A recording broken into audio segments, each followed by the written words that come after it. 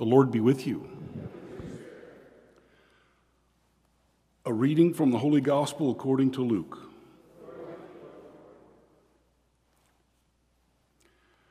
Mary set out in those days and traveled to the hill country in haste to a town of Judah, where she entered the house of Zechariah and greeted Elizabeth.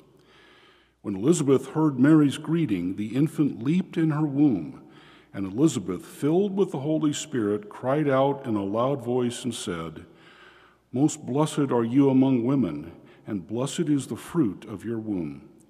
And how does this happen to me, that the mother of my Lord should come to me? For at that moment the sound of your greeting reached my ears. The infant in my womb leaped for joy. Blessed are you who believe that what was spoken to you by the Lord would be fulfilled." The Gospel of the Lord.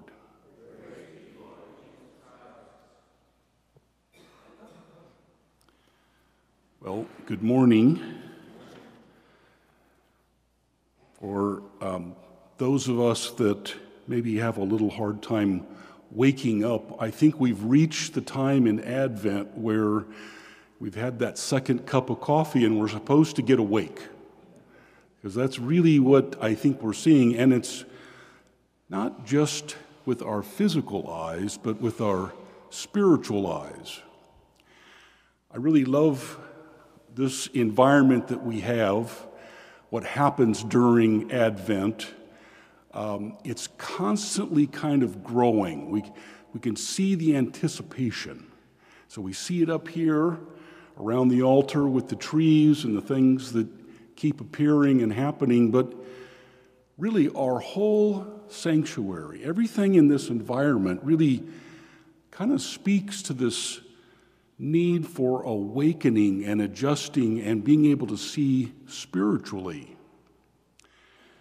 For you that follow the O antiphons, and really the angels that are up on our wall, today is O shining star, radiant dawn. It's actually back in the back. As we exit the church to the east, where the sun is rising. Actually, that phrase with those three angels are right there.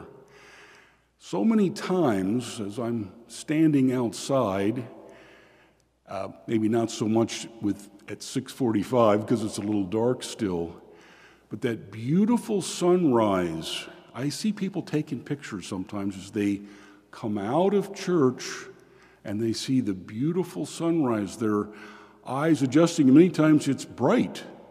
And it's like, wow, I've been inside, but now it's bright as I go. So that idea of our eyes being able to see, spiritually see, but physically see. We're going through that. We're being prepared for the day of the Lord, Nativity, the day baby Jesus comes.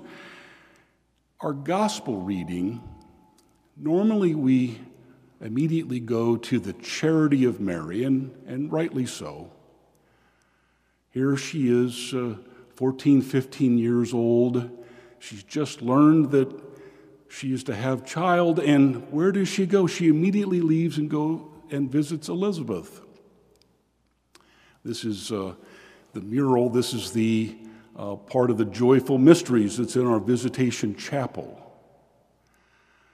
But as I think about this spiritual eyes, this awakening, we look at it from the perspective of Elizabeth. She sees. Who told her this? Who told her that Mary was pregnant and, the Lord, who told her this? She has spiritual eyes. She's seeing with spiritual eyes. She senses it. She's in tune. It's very fitting to be in our adoration chapel as we spend time with the Lord in the monstrance there, and we see him with our spiritual eyes, but we're with him in reality were there. It made me think of the other joyful mysteries that we have here in Nativity. So the two others, the Jesus being lost in the temple and Simeon and Anna, again, it's seeing through spiritual eyes of Simeon and Anna. These were lifelong desires, and here it is, they realize it. How? Spiritual eyes. I often think of the statue back here with Jesus and the men on the road to Emmaus. You know, their hearts are burning. You just know as Jesus is talking to the scholars that their hearts are burning. They're like, wow, this little boy is telling us these truths. How is this possible? Well, I really spent a lot of time looking at these two statues back in the back. And this idea of spiritual eyes, I thought, you know, those eyes, I want to see what the artists that created these statues did. Well, the eyes don't match up. There's something missing. They have kind of a glassy look to them. It's like they're not really focused. I mean, here I see these statues, I see what's being represented, and it's like, well, the eyes don't match up. It's a little confusing to me, and I was really thinking, well, gosh, what happened? What happened with their eyes? It's spiritual eyes. I mean, I think it's a beautiful thing now that I really look at it. It's like, well, yeah, the eyes aren't focused. They're not the reaction I was looking for, but I can see it in their bodies. I see it in the Word. It's spiritual eyes. They see, they're experiencing just like we're supposed to be experiencing through our heart. Through our heart, that's where we know what the Lord is asking of us. We know the joy that the Lord is giving us. We know the peace that God is promising. That's our spiritual eyes. That's how we're seeing. The final point I wanted to make,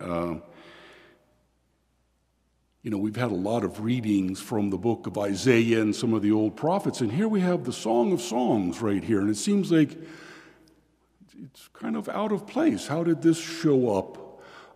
Sure enough, it says, arise, my beloved. So this idea of awakening, maybe it's our first wake-up call or our second, but here it is, arise.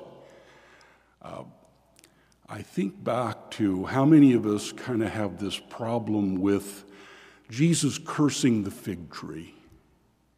Why does he curse this fig tree? Well, I see the answer in the Song of Songs. Because it says, when the beloved, he says, hark, my lover, here comes the spring across the mountains. He's announcing himself. He's here. He says, the fig tree puts forth its figs.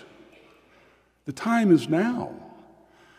The fig tree puts forth its figs when the bridegroom is here. The fig tree is sprouting. That this beautiful scene of just explosion of beauty, it's because Jesus is here. The bridegroom is here. It's time for the bloom. It's time for us to realize this is it with our spiritual eyes.